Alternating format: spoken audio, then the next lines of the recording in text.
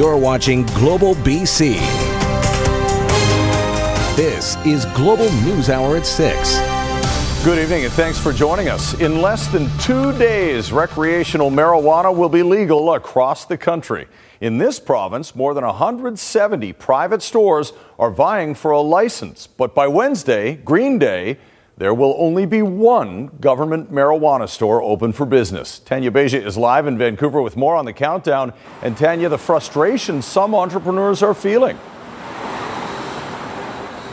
That's right, Chris. Dispensaries are facing a lot of uncertainty as they wait to find out when or even if they can operate legally. It's a bud lover's paradise, but Eden is shutting down.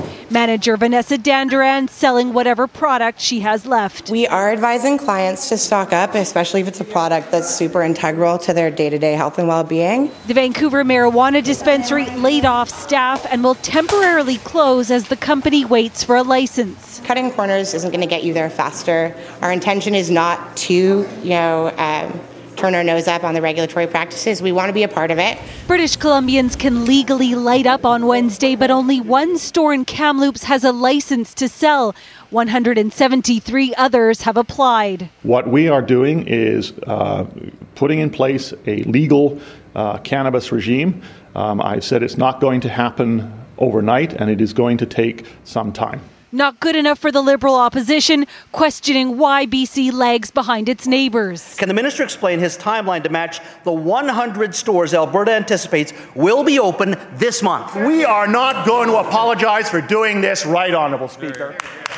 You're telling the black market, guess what? Nothing really changes for you. That's millions of dollars that we're also forgiving that could be going to the provincial government in regards to revenue to pay for healthcare and education.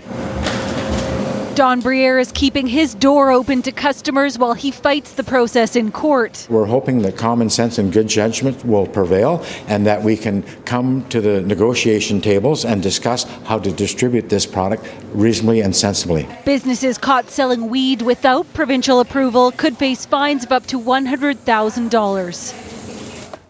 Well, Tanya, with so many of the businesses expected to close shop, when do they expect to be open again? Well, those we spoke with, Chris, said they have no timeline, no idea when they can reopen. They also don't know what they will be able to supply or sell if they're granted a license.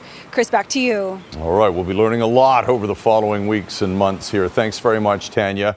Now, when it comes to enforcement, police say they're ready. The legal recreational use of marijuana will be new for Canadians, but enforcing the laws around impaired driving and illegal production and distribution is the same as it's ever been. Grace Key explains how officers have been preparing and the challenges that lie ahead. Don't expect a major crackdown from police on Wednesday when recreational marijuana becomes legal in Canada. That message from the president of the Canadian Association of Police Chiefs, Vancouver Chief Constable Adam Palmer. And you're probably not going to see a whole big change with regard to what the police are doing or what anybody else is doing. This is going to be an approach that's going to be measured, take time till the laws will come into effect.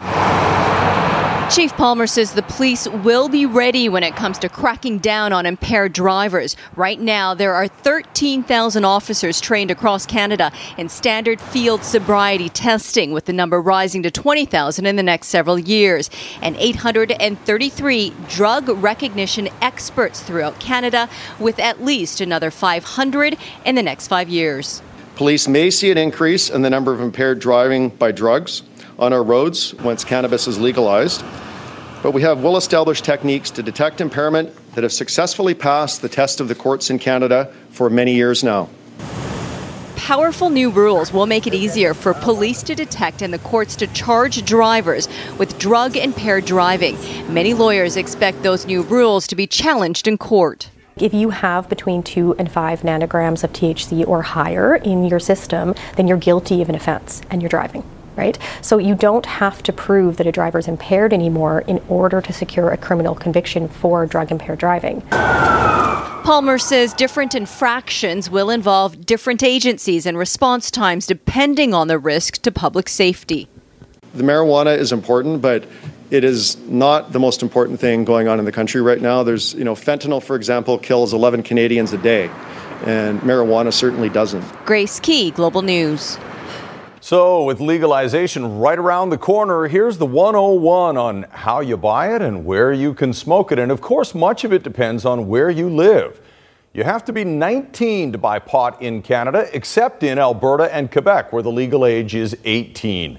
You can buy online from government-run sites in all provinces. If you'd rather buy in person in BC, there will be a mix of private and government stores. In Alberta, Saskatchewan, Manitoba, and Newfoundland and Labrador, pot will be sold at private sector stores only. In Quebec, New Brunswick, Nova Scotia, and PEI, pot will be sold at government-run stores only. While in Ontario, you're out of luck. Private sector stores won't open until April 2019. The provinces are split on where you can smoke pot. In BC, Alberta, Ontario, Quebec, and Nova Scotia, you'll be allowed to light up in the same spaces as cigarette smokers. But in Saskatchewan, Manitoba, New Brunswick, PEI, Newfoundland, and Labrador, you can't smoke pot in public at all. If you want to grow marijuana, you're allowed 4 plants per household in all provinces except in Quebec, where you are not allowed to grow any at all. Now, if you'd like to see a roadmap to see what the future of legal pot will look like, all you have to do is head south on Highway 99 until you hit the U.S. border. It's been 4 years since Washington State legalized marijuana, and our Paul Johnson has a look at the impact. If you're looking for clues about the shape of things to come in the era of legal weed, just take a trip down to Blaine, Washington, where that state's pot economy is maturing with few gripes from officials. The decriminalization of marijuana, by all ways of judging it, I believe largely has been a success. Before legalization in Washington state, there were fears that all kinds of terrible things were going to happen, from a spike in teen addictions, to family breakdown, to more impaired driving. Several years into it, none of that has really happened. And even the cities that have pot stores are saying there aren't really a lot of downsides. I think you would have expected it to be a bit of a strange thing, but it actually has kind of just gone along without much of a blip in the radar at all. Michael Jones is Blaine's city manager. With 2 stores and a couple of producers, the worst problem that's come to his attention is a skunky odor sometimes, but no hit to the city's reputation. The reality is that people were doing that before. They're just buying it somewhere else. But drive a few miles east of Blaine to the much more conservative city of Linden, and you can see why Washington's experiment seems to be working. Local control. Well, they outlawed dancing here for years and years, and that There are no pot stores on the orderly streets of Linden because the city passed a moratorium on retail sales, and that suits many here just fine. I've seen too many issues and problems with the legalized, and so I'm very proud to be from Linden, and that this is the stand they have taken. So here's a hint for how to do a harmonious rollout of legal pot. Make it available for those who do, but don't force it onto those who don't. Paul Johnson, Global News, Whatcom County. Now, a challenging early morning wake-up call for Surrey fire crews battling a pair of 2-alarm fires. An auto wrecking business near Scott Road and 110th Avenue was heavily damaged in this fire. Crews managed to save an adjacent pallet manufacturer and several cars. 2 people living in a suite above the business escaped. And while they were fighting that fire, another 2-alarm blaze broke out at a home near Cedar Drive and 124th Street. Thankfully, no one was hurt in this fire either. No cause determined in either fire so far. A surprising turn of events today during closing arguments in the murder trial of Japanese student Natsumi Kogawa. The accused, William Schneider, pleading guilty to one of the 2 charges against him, but not the most serious crime. Our Ramina Dea was in court, and Ramina, Schneider pled guilty to interfering with human remains. A stunning admission, Chris, but the jury still needs to determine William Schneider's fate on one count of second-degree murder. Crown told the jury, use your common sense, weigh the evidence as a whole. Natsumi Kagawa did not overdose or commit suicide while she was out on a date. Schneider intentionally killed her when he smothered her with his hands. Crown's evidence, Schneider confessed to killing Kagawa. He told police where to find her body, and he tried to take his own life after what he did. Defense says yes, Schneider put the body in the suitcase, but the jury could infer Kagawa died. He panicked. He made poor decisions. He's a homeless man with a drug addiction. Best evidence, a pathologist could not determine a cause of death, says defense. Not a bruise, not an injury, no DNA evidence linking Schneider to the death. A challenging case for the jury. The judge will deliver instructions to the jury Tuesday morning. Deliberations will begin after that. Back to you. Thanks for the update, Ramina Dea. Right now, though, there was a time when homelessness would be near the bottom of the list of concerns in the Victoria area, but not anymore. As we continue our focus on the big issues facing BC cities in the upcoming civic election, Richard Zussman tells us finding a place for people to live has become one of the major talking points for candidates. When it comes to Victoria Mayor Lisa Helps and the way she's run City Hall for the last 4 years, everyone has an opinion. I certainly think she's well-intentioned. I don't like her, and I never voted before, but I came out and vote now against her. I honestly don't know how anybody else may handle it better. She's been a little wishy-washy on contacting the public on lots of stuff. I know there's been lots of controversy around her. That controversy is the removal of the Sir John A. Macdonald statue from City Hall. Helps applauded for her work towards First Nations reconciliation, but questioned for how she went about getting rid of the statue. There's the citywide ban on plastic bags, a flashpoint between business and the environment, and the issue voters bring up more than any other: bike lanes. Candidates are out on the doorstep saying they're hearing very clear and strong messages, either support or opposition. There's no ambivalence. 4 years ago, Helps won by just 89 votes, but none of her main challengers are running again. This year, Stephen Hammond, Michael Gagan and Bruce McGeegan are looking for votes. The look of Victoria is also changing. A formerly sleepy city, now with more growth downtown, rising housing prices second in the province only to Metro Vancouver, and a homeless population that reached a fever pitch in 2016 with a tent city on the courthouse lawn. We do need to still continue to deal with issues of people who are on the street and the impact that they have. We need to make sure that our public spaces are safe and welcoming, especially for families. Then there's the one political issue that never seems to go away. We need to get amalgamation done because we're just wasting time having all these different little fiefdoms. Lucky for those that care about amalgamation, the issue's on the ballot this year. Sort of. Voters are asked if they want to spend $250,000 to further investigate amalgamating Victoria and Saanich. Richard Zussman, Global News. And if you'd like to know what Victoria's mayoral candidates all think about the Capital Region's major issues, just go to our website at globaltv.ca/BC. It was an historic Bring Your Baby to Work Day in the BC legislature. And we will begin with the Ministry of Energy, Mines and Petroleum Resources, who's going to introduce us to one of the cutest little people on the planet. Energy Minister Michelle Mungo bringing her newborn, Xavier, to work at the legislature today. It's the first time ever that a BC MLA has been allowed to bring a baby into the chamber. Last March, the Assembly changed the rules so that children, newborns to 2 years old, will be able to appear accompanied by a parent. I want to introduce the House to the newest addition to my family. This is Xavier Andrew Roman Marieshin.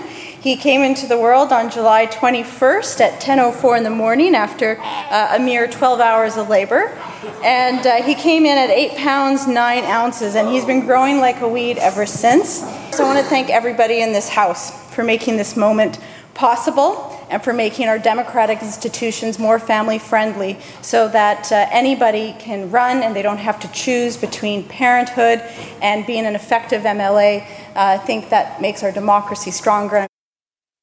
Congratulations to Minister Mungo, and you'll notice The boy also met the legislature dress code. Well done. For the second time in 18 months, the Vancouver Aquarium's Marine Mammal Rescue Center is looking after a Steller sea lion that's been injured by gunshots to the head. The male Steller sea lion was found near Ucluelet, alive but unresponsive. Even though he's severely emaciated at about 350 kilograms, he's the biggest animal ever admitted to the center.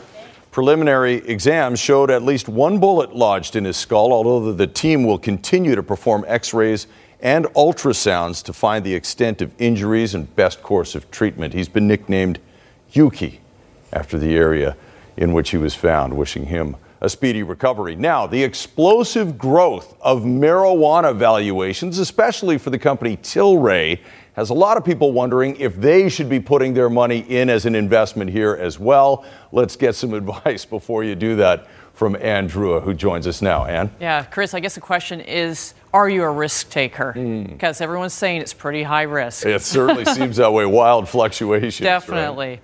Cannabis stocks have been capturing the attention of a lot of investors in the Canadian marketplace. But is investing in cannabis a good investment? Well, it really depends on who you ask. If you plan to invest in the marijuana sector, you need to do your homework and acknowledge you are in a high-risk investment. For starters, you may want to talk to an investment professional, know the company you're thinking of investing in, and get familiar with the financials of the company and what they are positioned for. Know where you are putting your money. Some financial advisors suggest you may want to invest a very small section of your portfolio so you are properly diversified. To run in and jump in with both feet into the sector could be, as we mentioned, extremely high risk. The risk, it's everywhere. If you look at some of these names and some of these companies that trade at such excessive valuations to how much they're bringing in terms of revenue, many of them aren't even making a profit yet. So you're basically betting on a company that's positioned or investors think is going to see huge astronomical growth. And if that were to not come true, I mean, that's the risk, is that these stock prices, being at high valuations now, will come back to some more normal level. You know, the thing to factor in is that we have a legalization date of October 17th.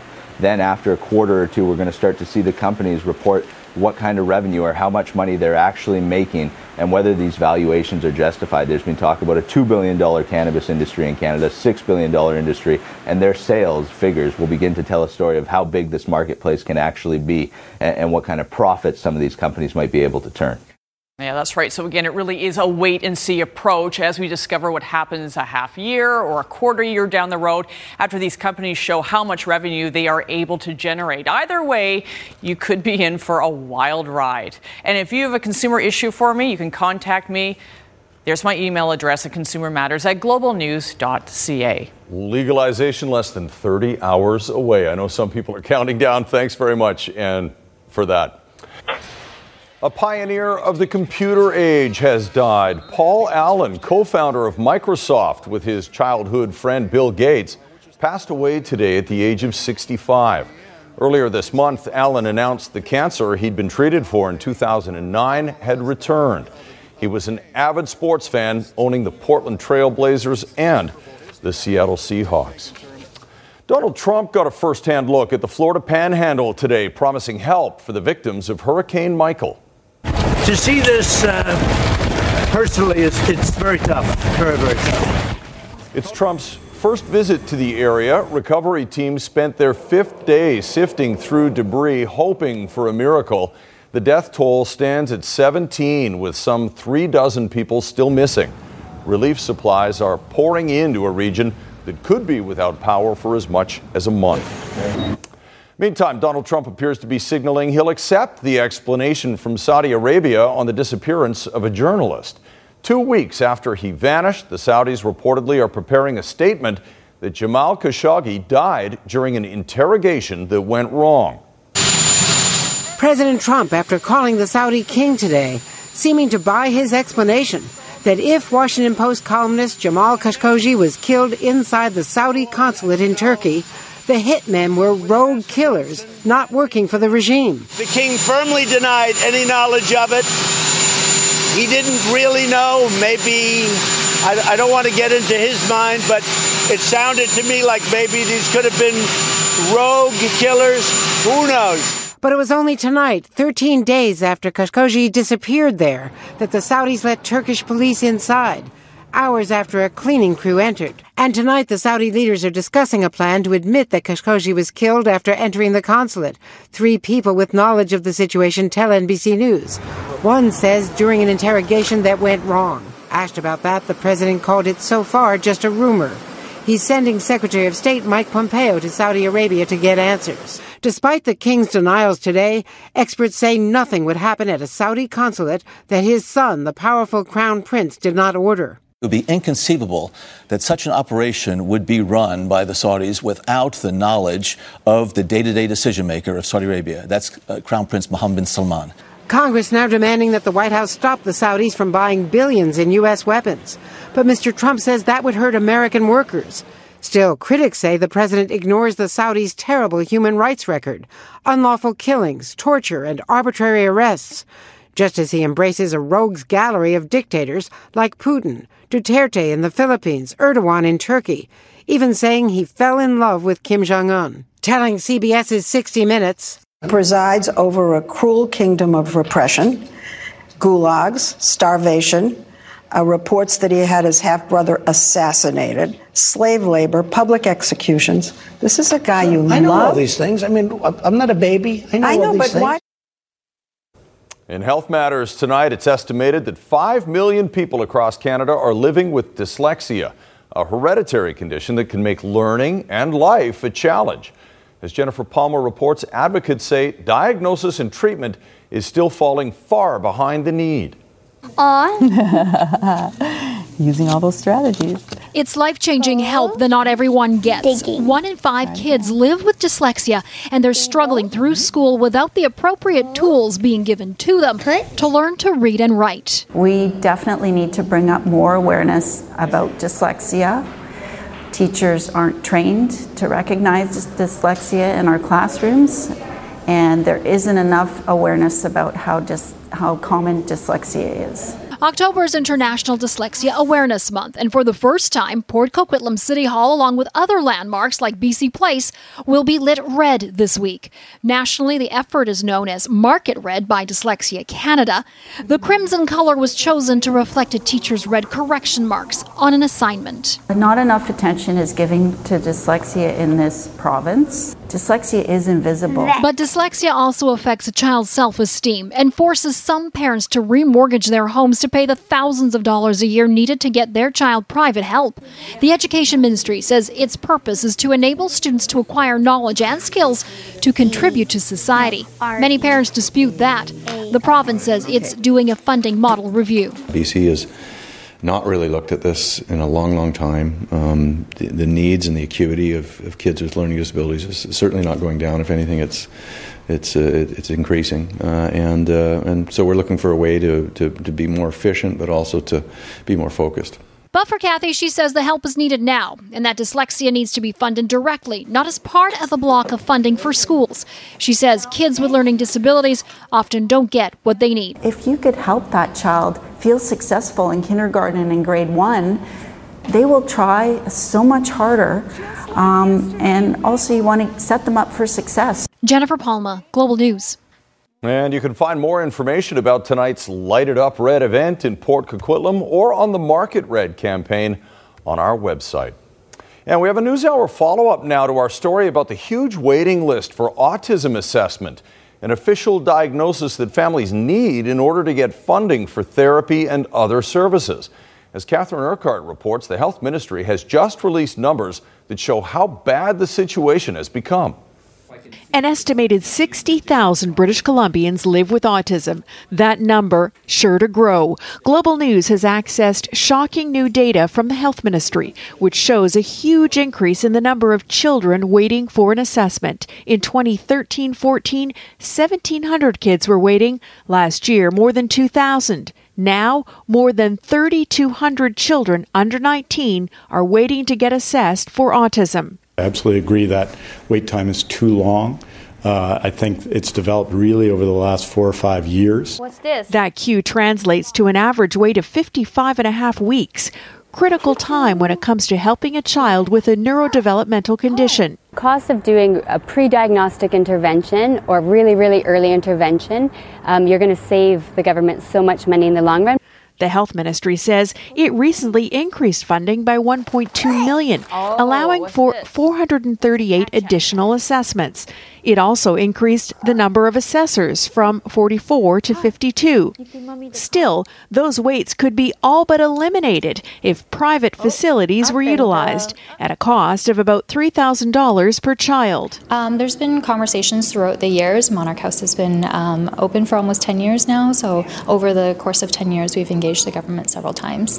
Any thought to contracting out to private assessors? Well, right now we're dramatically increasing the numbers, so this is a significant one-year increase. I don't exclude any options. On average, children are diagnosed with autism at age 7, often when entering school. Now, the extensive delays for assessments threaten to worsen outcomes for some of BC's most vulnerable children. Catherine Urquhart, Global News. Get ready for a few months of royal baby fever. Prince Harry and Meghan, the Duchess of Sussex, kicking off their tour of Australia with a bang, announcing they're expecting their first child. The baby news broke as Prince Harry and Meghan Markle arrived in Australia for their first overseas tour together. That's fabulous. We were very pleased. Yeah. We knew it was coming soon. Kensington Palace announced the baby is due in the spring and said royals are delighted to share the happy news with the public.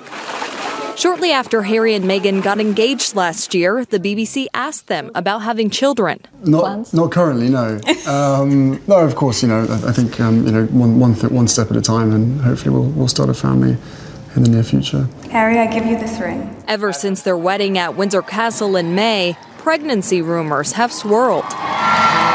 Some speculated the Duchess was hiding her baby bump last Friday when she and Harry returned to St. George's Chapel to watch Princess Eugenie marry her prince. The family of 3 will live here on the grounds of Kensington Palace in a 2-bedroom cottage. They'll be across the street from Prince William and Kate, who have 3 children of their own. They'll just be able to play together and raise their kids and have a wonderful upbringing. Palace officials say Meghan's mother, Doria Ragland, is thrilled with the news and looks forward to welcoming her first grandchild. The baby will be 7th in line to the throne and Queen Elizabeth's 8th great-grandchild. Gwen Baumgardner, CBS News, London.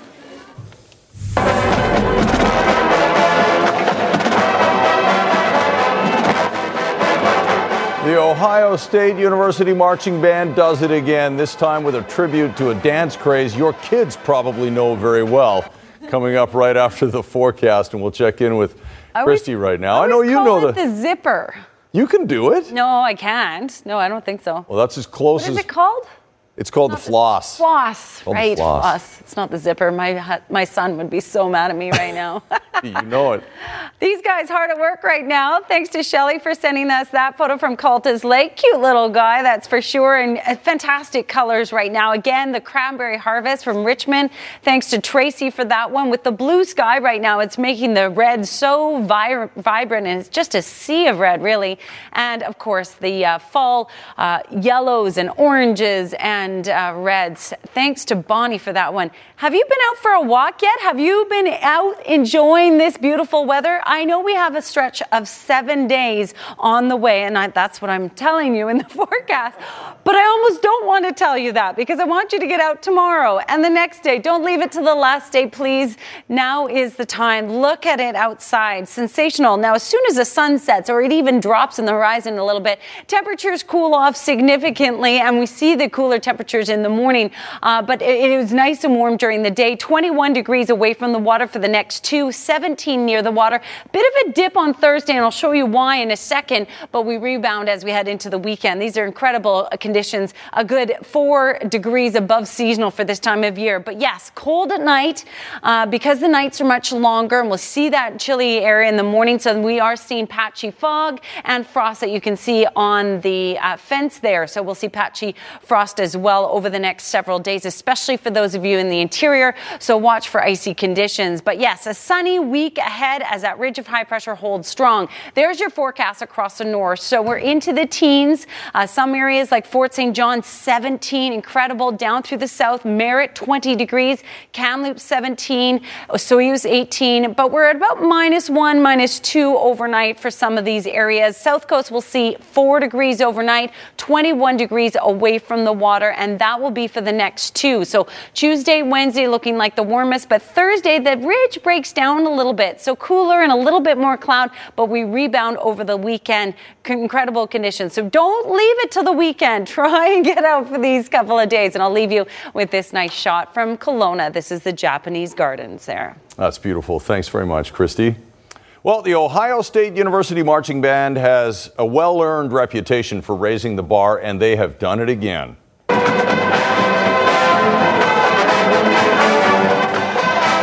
band is known around the world for its complicated choreography, and during Saturday's halftime show, they actually pulled off the popular dance, the Floss. Band members forming 3 giant stick figures doing the dance while they played Walk the Moon's Shut Up and Dance. Of course, they can only move so fast carrying their instruments, so here's what it looks like on Fast Forward.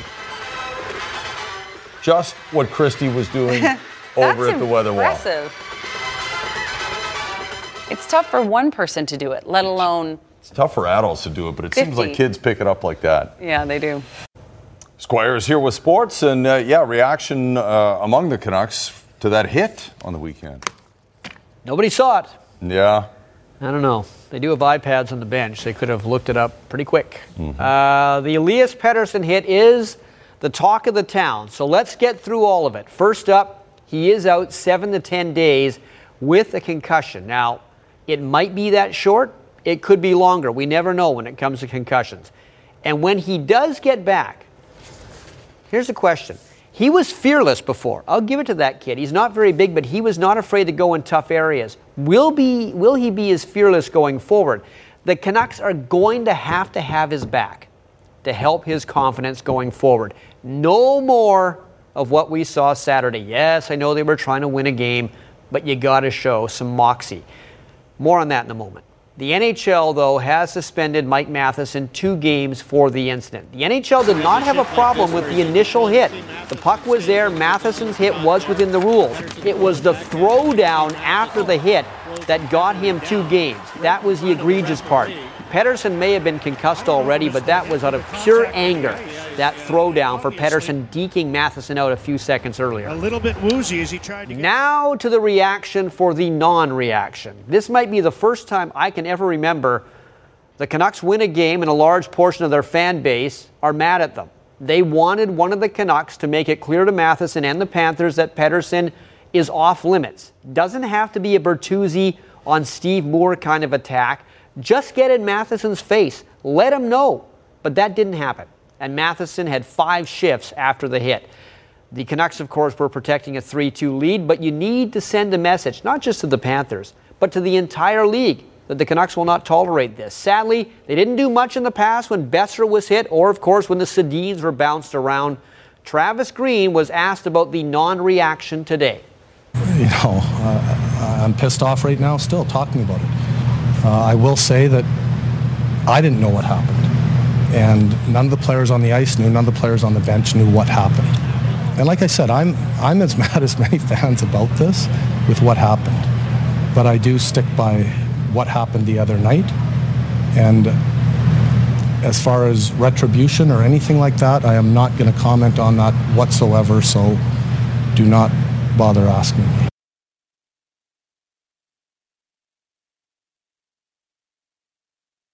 You can come to me. Now, Elias Pettersson wasn't the only guy hurt on Saturday. Jay Beagle broke his arm blocking a shot. He's out 4 to 6 weeks. That means the Canucks have brought back Adam Gaudette from Utica. They called him up today, and he'll probably play tomorrow. Gaudette has 2 goals in Utica, and I want to show you this one right here.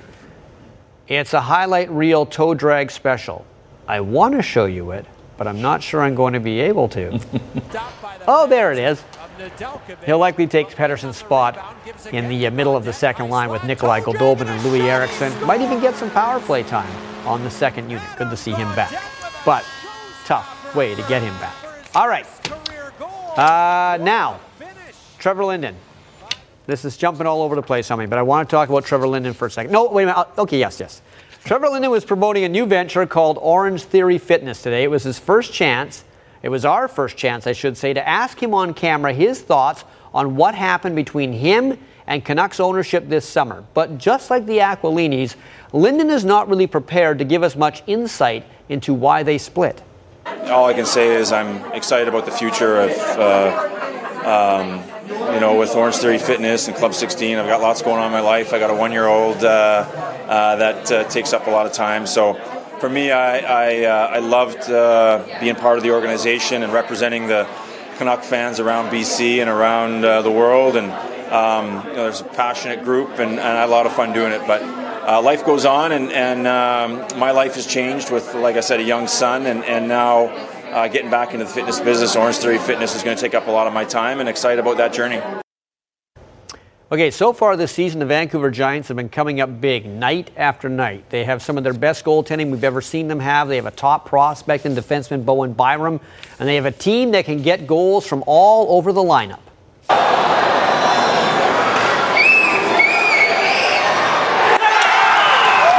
The cheers will only get louder for the Vancouver Giants, who are off to their best start in a decade.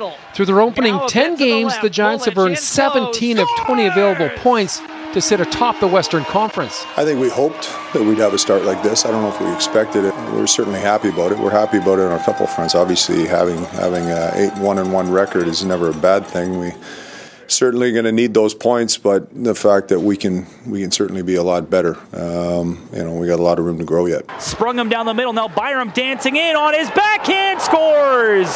And this team will grow. Defenseman Bowen Byram is one of the Giants' best players, and he's only 17. Vancouver also has one of the best goalie tandems in the Western Hockey League, led by Arizona Coyotes draft pick David Tendick, who's joined in the crease by rookie Trent Miner. We have, best goaltending I think we've ever had, and in that tandem. And it's a whole new Giants team, from the front office to behind the bench.